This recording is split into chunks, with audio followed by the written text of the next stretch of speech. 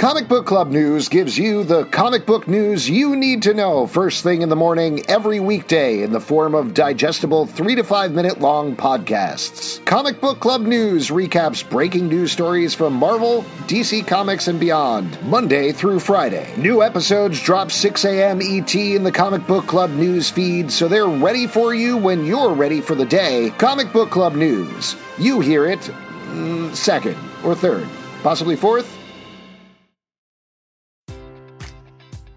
Enjoy all your favorite sports like never before at BetMGM. Sign up using code CHAMPION and receive up to $1,500 back in bonus bets if you don't win your first bet. When you register with BetMGM, you'll get instant access to a variety of parlay selection features, live betting options, and the best daily promotions in the business. And with BetMGM at your fingertips, every play and every game matters more than ever. Remember to use code CHAMPION and receive up to $1,500 back in bonus bets if you don't win your first bet. Place your money line, prop, or parlay bets with the king of sportsbooks today. BetMGM and GameSense remind you to play responsibly. See BetMGM.com for terms. 21 plus only. Virginia only. New customer offer. Subject to eligibility requirements. Rewards are non-withdrawable bonus bets that expire in 7 days. Gambling problem? Call 1-800-GAMBLER. Promotional offer not available in Washington, D.C.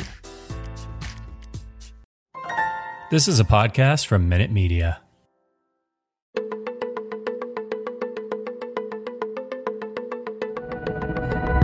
Welcome to Why the Cast Man? Why the Cast Man? Why the Cast Man? Why? Why the Cast Man? Why? We're going to find out on this final episode of Why the Last Man. I'm Alex. I'm Justin. Yes, we are answering the question why. Yes, this is the season finale and potentially series finale of Why the Last Man, Season 1, Episode 10, Victoria. Obviously, at this point, we don't exactly know whether it's going to get picked up somewhere else, but this is certainly the final episode on FX on Hulu. So, if you haven't watched it, go watch it, because spoilers ahoy, but the broad overview of what you need to know is that everything essentially convenes, or mostly everything convenes, on Yorick's location. Yorick is having a good old time at this prison colony turned utopia. Utopia. Idyllic, yes. Slightly triggering, ready to attack at a moment's notice utopia. Sure, there's that. And the Amazons convene there. There's a huge fight in while that's going on. Yorick tries to get away with Sonya, who he has, mind you, slept with. We'll probably talk about that at some point. And he comes face to face with Hero, who lets him go, stays with the Amazons. At the end of the episode there, Nora ends up killing Roxanne. We had speculated in a bunch of different directions here, but doesn't exactly happen how either of us expected. No. But ultimately, Nora has taken over the Amazons at the end of the episode. 355, Allison, and Yorick are headed to a new location thanks to the Culper Ring, who has given them some supplies and directions. We have seen 355's old boss in the Culper Ring, who also has Beth and Jennifer. They headed off, and they were immediately captured by those people. So immediately, no delay. I don't even think they made it out of the house necessarily. So we're going to get a couple of reunions by the end of the episode. And the last thing that I'll mention is at this point, both Yorick and Hero, based on some hearsay and incorrect information, think their mom is dead. So yes. If this was to continue, Yorick was about to find out that is not true very quickly. Hero... ... But before we get into it, why don't we talk about the season as a whole? Obviously, I'll just throw out there, knowing this may not continue, very frustrating ending. Like, not their fault by any means, but this is not like, I feel very complete. If this doesn't continue, I'm going to feel okay. No, it's 100%. So many things left in the air. We do get some emotional resolutions here and some big moves forward. And ultimately, I feel so much better about this series as a whole in the final episode than I did at the beginning episodes, but very annoying. Well, I mean, I agree with you, obviously, from a story point of view, but taking this season, if we were to just take this season as a one-season show, as it may very well be, I thought this was a really effective way to wrap it up, especially the sections in here where we flash back to the Brown family having dinner. And we see them at the top of the episode all together, and from the jump, like super happy. And then we see all of the pieces sort of spiral out as we learn more about the family. They're falling apart over the course of the episode as members of the family are converging on each other. Mm-hmm. Obviously, we just get Hiro and Yorick getting together, but it's on the table that that Jen and Yorick are going to be. Oh, you guys are friends. You're allowed to call her Jen. Jen Brown. I'm friends with the fictional character. Jenny. I mean, when it comes to a fictional character, I've been hanging out with for Jen 10 hours. For 10 hours. That's a friendship.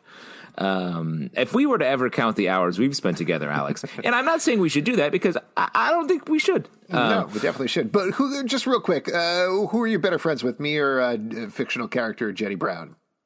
Oof, right now, Jen. Oh. But she's not here, so it's sort of like, grass is always greener. Mm-hmm. If I was I have a podcast with her, obviously too, where we actually talk about you. Oh, yeah, you recap my life. Why the Zalb, man? I gotta subscribe to that.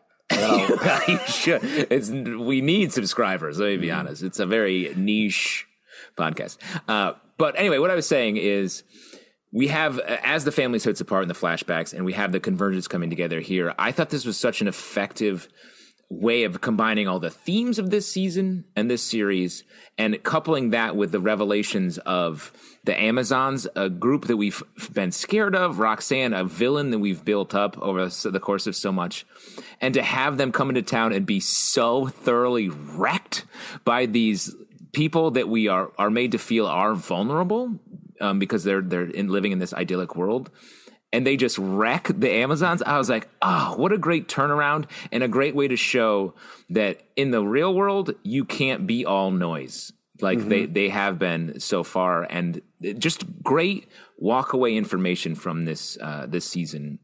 And even though, to bring it back to your question, even though it wasn't satisfying, if this is the last episode from just the straight up story, I do think this is a great one season series of television, even on its own. Yeah, totally fair. I think I am really just talking about from a plot perspective, because nothing is finished there with any of these characters. But you're absolutely right from the emotional perspective, and in particular, not to keep harping on these flashback scenes, but they tie so nicely with Nora's speech at the end of the episode, which tease up the name of the episode, Victoria, that her whole thing is her name was Victoria. She didn't like it. She didn't like the name she was given, so she went by Nora for most of her life, but ultimately she's owning it again. She's becoming Victoria. She's saying she's Victoria, and this contrasts with what we see in these dinner scenes with the Browns, where they're walking on eggshells around each other. They're not being their true selves. They're not being honest. When Hiro is honest, when they ask her who you're dating, and she says, oh, it's this guy. He's married. He has a kid, so we're not spending a lot of time together. It's mostly very casual. That's exactly the sort of thing you can't say. She later on reveals that she was vetted for 9 hours when Jennifer was elected or going to be elected. And all of this, ultimately, the thing that they're leaving us with here that really, it seems to me, the series has been about all along, is about who we are up front and who we actually are inside, and how this apocalypse ultimately has revealed a lot of these cracks and truths. It's easy to sort of fake your way through your day or your week or your life when the world is chill. But when everything gets messed up, when everything gets upended, you can't get away with that. Like, people don't tolerate that kind of subterfuge and just like bullshit. It'll get you killed in this world if you're not being like, if you're like, I'm pretty good with a gun, and then a second later you're like, I have to shoot this, and you're bad at it. That's it. But as we see with the Amazon, it's like, oh, they did train some, but they don't have the chops when it comes to all the garbage Roxanne was putting in their heads, because they didn't actually do that. Yeah. And it's immediately clear as a viewer what's going to go down when that happens. Just Roxanne talking about like, yeah, let's just go in and fire like Yosemite Sam just straight in the air. Pew, pew, pew, pew. And that's her whole plan there. They go in, and the second, I don't know the name of the old lady who essentially runs the town, but she comes out and she's like, ugh. I don't know if you want to do that. Yeah. Why don't you just back off? And you're like, oh, right, they're all criminals. You don't know this yet. You didn't scout it out. You didn't prepare. This is not going to go to the way that you think. Well, and even beyond that, because I don't think they're all like marksman criminals or like, warriors in that way. But I think they're aware. What we learned sort of over the course of the episodes, hearing how they built their society, is they're aware of not being free and not being in control of their environment. So I think despite the chill utopia they had with like, it was like an adult wine and cheese party for a lot of the episode here. And I was like, this is especially contrasting with the like kids pool party that the Amazons are throwing. I was like, where they just get drunk and sleep on the boogie boards. I was like, ugh, gross. You're going to wake up sleeping in a bathing suit or wet clothes. So prudy. You're going to be so prudy. Oh, yeah. The smell in that room was I got to be honest. I think that's why they didn't win, is because they were so pruny. Like, they were just a bunch of raisins coming into town. Squeak, squeak, squeak. They couldn't keep their fingers on the triggers. But what I was saying is, despite the outward look and the way they wanted to enjoy themselves, the women's prisoners were like, no, we're going to make sure we are locked down. We want to keep this. And they are prepared. Of course they're prepared. They know what it's like to not be in control of your world. And they, just the way they wreck the Amazon. And even 355 comes into like, I can't believe these people are attacking this way. She's like rolling her eyes. And then on top of it all, the rest of the people there are harder than she thought they would be.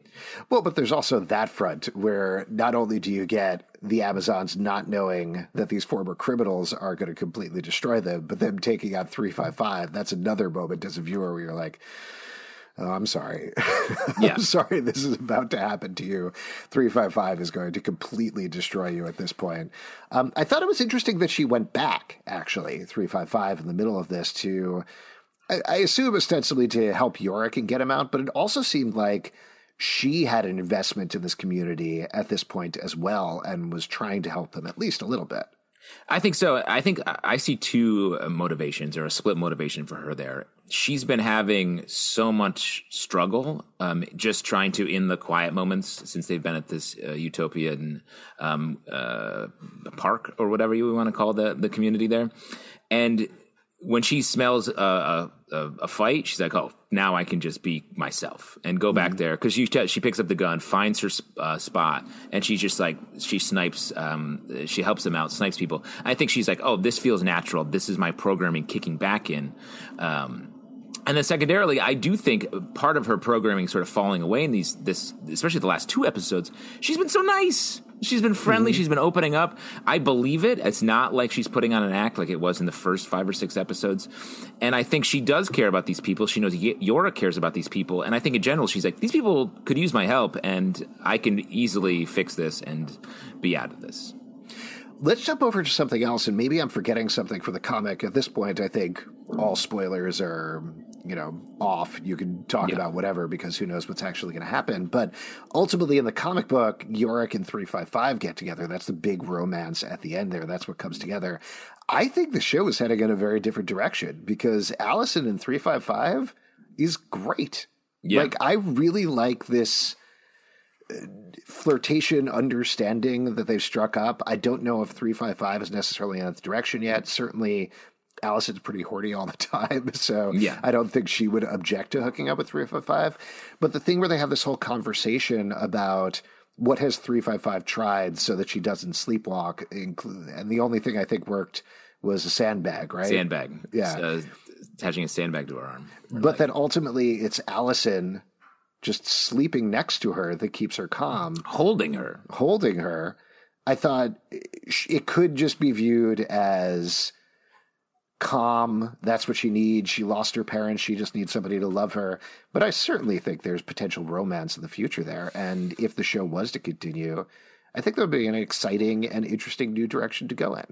I do too. And even beyond that, I would say, I bet they could play with almost a love triangle here, with 355 being at the center of it, and her feelings shifting maybe, and like I don't know how real any of it would be, but when you get 3 people together and there is that sort of flirtation on the table amongst at least some organization of them, like that's a great situation for like rivalries, like someone winning, someone losing, someone feeling great, someone feeling bad. And then if there's any further steps sexually, it could open up the whole relationship in a cool way.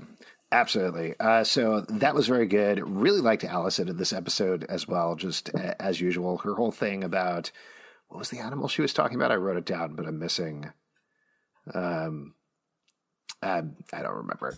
There's some animal she's talking about is going to die out, which I thought was interesting. Her mentioning the different pace that animals are going to die out, and she just sort of has that running tally in her head of like, well, we lost that. That's their life cycle done. They're not coming back, which really does do a good job, not to jump over to this, but does a good job of giving a ticking clock in terms of their mission with Yorick, that it's not just about the human race.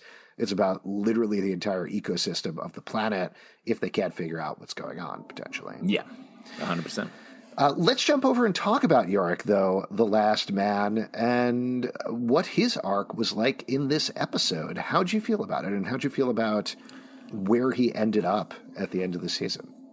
Well, to see in the flashbacks him being this, like, if there's, having done comedy for so long, if there's anything worse than someone describing an improv scene they did, it's someone describing a magic trick they want to do.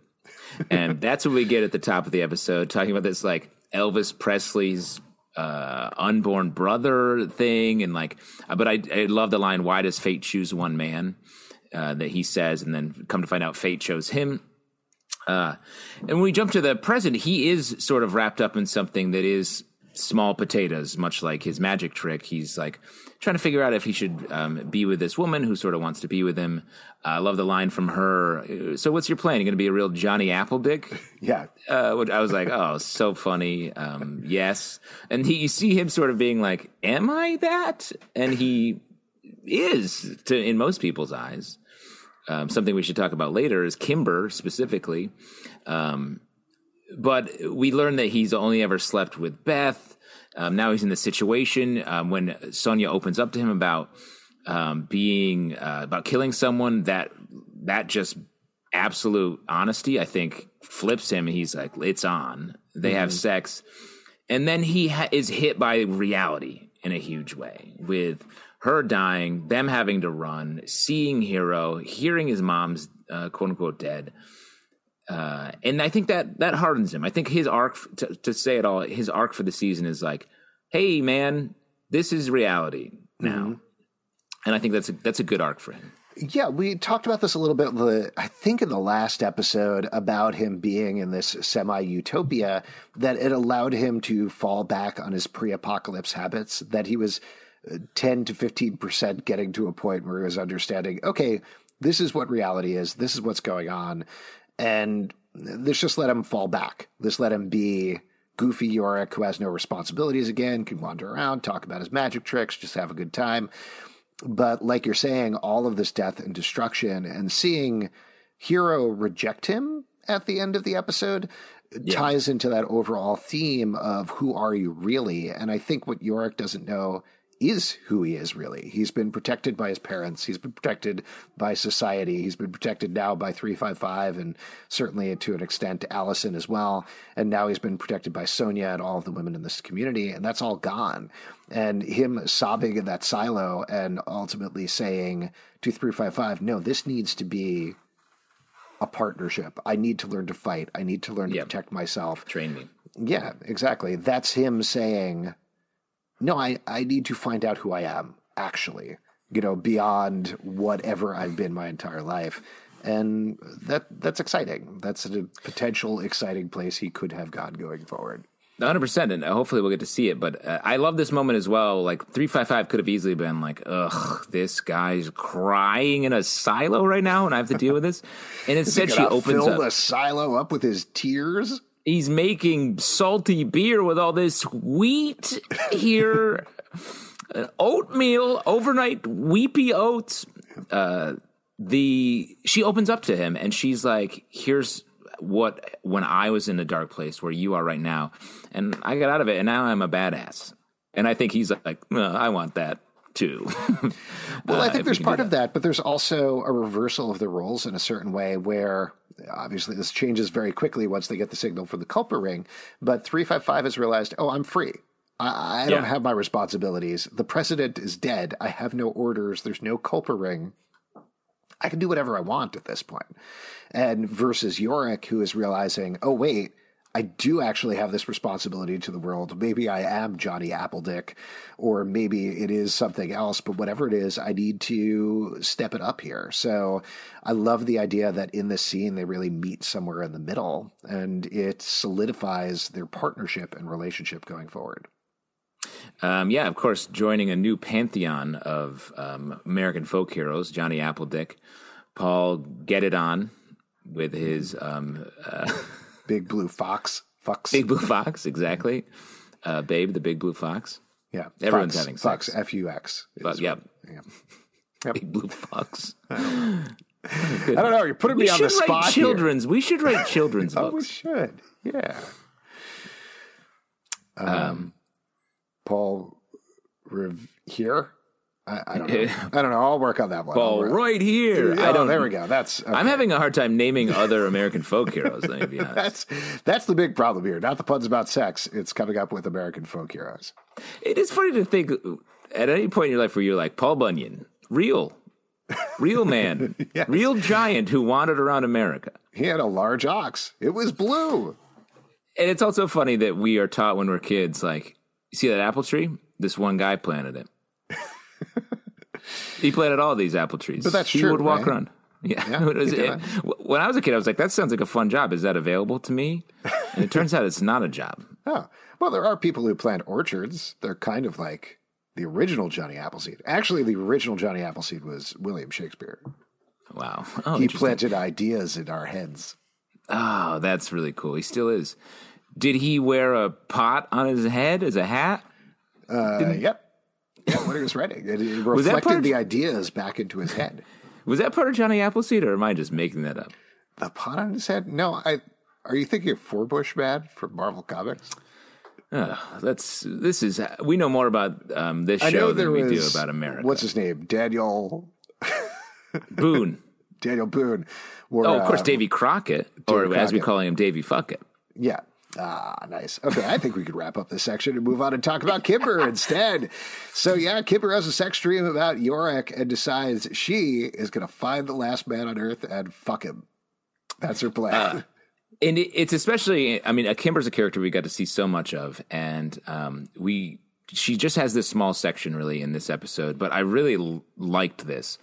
We just get the apex of her arcs all this season. She's fetishized the idea of having kids again, to the point where she's having sex with someone she hates, Yorick, and wakes up as like Christine, who is pregnant, and they're going to have like the craziest road trip you could imagine as they try to find Yorick for purely sex.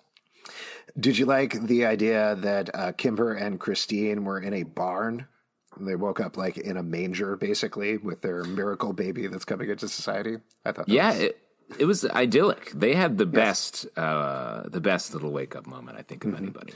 I love that moment with Kimber. She has become completely unhinged here at the end of the season, which feels very close to her ultimate form. I'm curious if this was to continue, if we'd start to see any sympathy for Kimber again, because there was certainly a point towards the middle of the season where it felt like, oh, she's gaining a little bit of her humanity. She's understanding this world a little bit more. But these past few episodes have completely sent her off the deep end. Yeah. And it's good. I like that arc. I like all these characters' arcs, I think. Unless you have more to say about Kimber, I do want to jump back to Nora for a second. Go for Victoria. It is wild to me. She's so on board in the beginning of the episode with this plan. Like, she's fully committed to this bullshit that she's spun. And she's like, we are going to take down this village and take control of it or whatever. Like, she's the villain, right? Mm-hmm. I don't know about that. I think she, admittedly, is completely focused on the safety of her daughter. That is the only thing that she cares about, is creating a world not even necessarily for herself, but to keep her daughter alive. There's this push and pull there where sometimes it does come down to her and she starts to be a little selfish there. But I think ultimately that's what she's always looking towards. And her being so relatively erratic in terms of her loyalties come down to thinking a couple of steps ahead in the chess match. Like we talked about with Roxanne, she's always now. She's like, I've got this plan. I'm going to execute it. Here we go. We're in it. Now I'm going to keep doing these other things that I'm doing. Like, she doesn't think through quite enough. She has like one-step plans, but Nora can see a couple of steps in the future. She isn't always in the power situation to be able to get there. But throughout the episode, she's on board with Roxanne. As soon as the tide starts to turn, she's like, I got to shut this down somehow. I got to keep my daughter alive and by extension, myself alive. And so that's why she surrenders there. I'm surprised they just let them go back to the pool party. Yeah. But they go there. And then ultimately she sees that Roxanne is going to be a liability to her daughter's survival. She's already won over hero. And that's really all she needs to turn the rest of, frankly, the sheep in the Amazon over to her side. So she knows, okay, this is a move that I can make. This is what I can do. This is how I can get these people in this situation to keep going forward. Interesting. I had a very different interpretation of that. Okay. I don't think she only cares about her daughter. If she cared about her daughter, the scene where Mackenzie gets her period for the first time, Nora's like, yeah, you're a woman now. It's sort of pretty melancholy about it, like she's not trying to help her per se. And then they're talking and she's like, oh, you sound like Roxanne. And she's like, Roxanne sounds like me. That to me is about her. She's like, I'm powerful here. The episode is about her taking power. In the situation where all of the Amazons are getting killed, she's there she does, save her daughter from being hurt there, but she's just, trying to figure out the way that she can get up. It's not about getting safe. Like, she could have easily made a case with the community there that her and her daughter are like, hey, we got caught up in this. Can we come stay here? And maybe found her way in there. But instead she goes back. She kills Roxanne in front of her daughter. Didn't have to do that. They could have walked out of there. Roxanne didn't want her there anymore. And then she has a speech about not just like, we don't need that bullshit. We need to be real for ourselves and we can actually live here and build a society like we just tried to ruin. No, she's like, they will fear us. She wants to dominate. Yeah. And that has nothing to do with her daughter. It is not as safe for her daughter to become an Amazon, a group of Amazons going out there and killing people. It's much safer if they were to build a community there, but she chooses the other path. That's fair. I do think maybe there's a midway point, though, where over the course of the episode, she is in this mode of thinking ahead, in protection mode, but ultimately reaches her breaking point, particularly because of Roxanne and the way that Roxanne is acting, where she's just not going to take it anymore. She's done with it, and she's decided to be true to herself, like we've been talking around per the theme of the episode.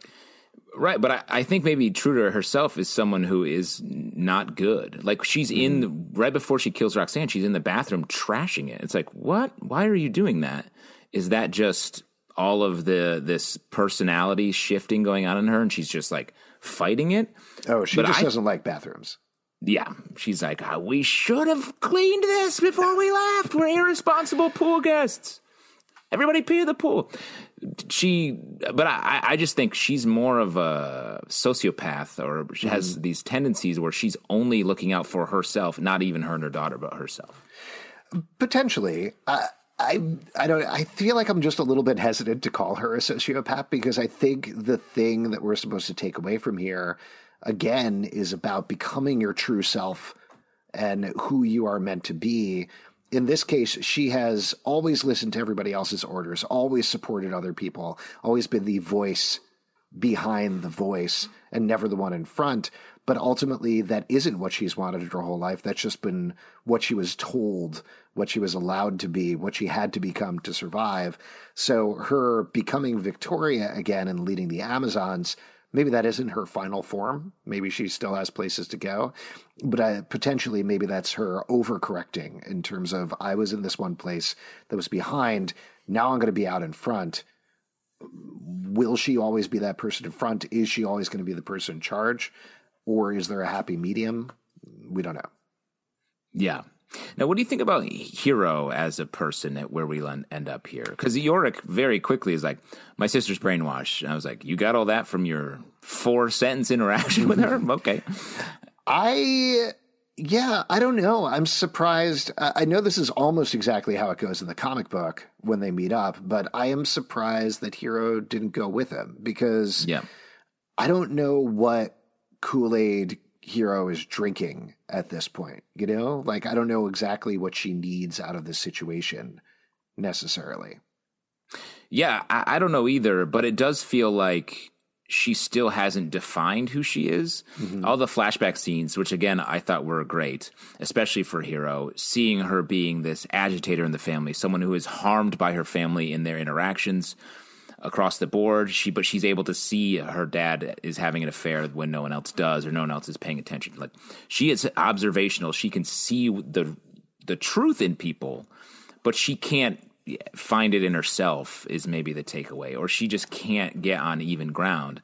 And it feels like with the Amazons, she did feel powerful. She did feel like she was on even ground, and she's clearly not ready to give that up to go run around with Yorick. But now is she hearing Nora/Victoria's speech and is like, oh, I want what she just decided to have?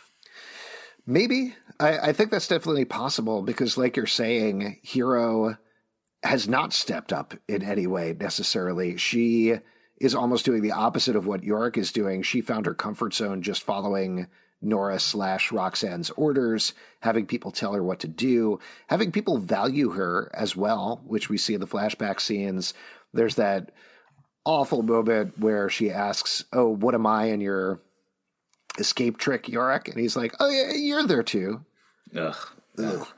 And that's sort of what it seems like she's been her entire life, is she's the other woman in that relationship. She's the other child in her family. She's not the leader of the Amazons, so she's still on the side there. She's still kind of in that position. She's still in that second position. So I don't know. I think her journey is definitely not done.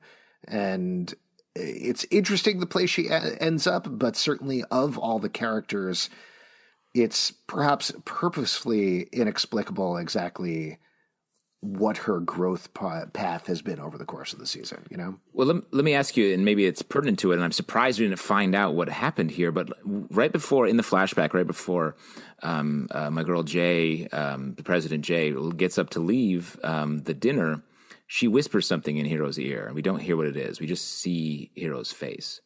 What was that, do you think? What was the idea? Man, I don't know. I assume that was the moment that led to their break, right? Like, we're supposed to take away. That was the thing that led to Hiro not ever wanting to talk to Jennifer again. Potentially, I don't know. I mean, I can't believe we didn't. I thought we were for sure at the end of the episode we were going to see the reverse shot and have Jennifer Brown saying something like, I love you, Hiro. I know you're struggling right now, or something positive, or something like you need to take a break from this family, or something. Maybe she said something like, you need to pay the check. Yeah, this is on you. Yeah, this is on you. It's you your pick turn up to this pick one. this up. Yeah. Yeah.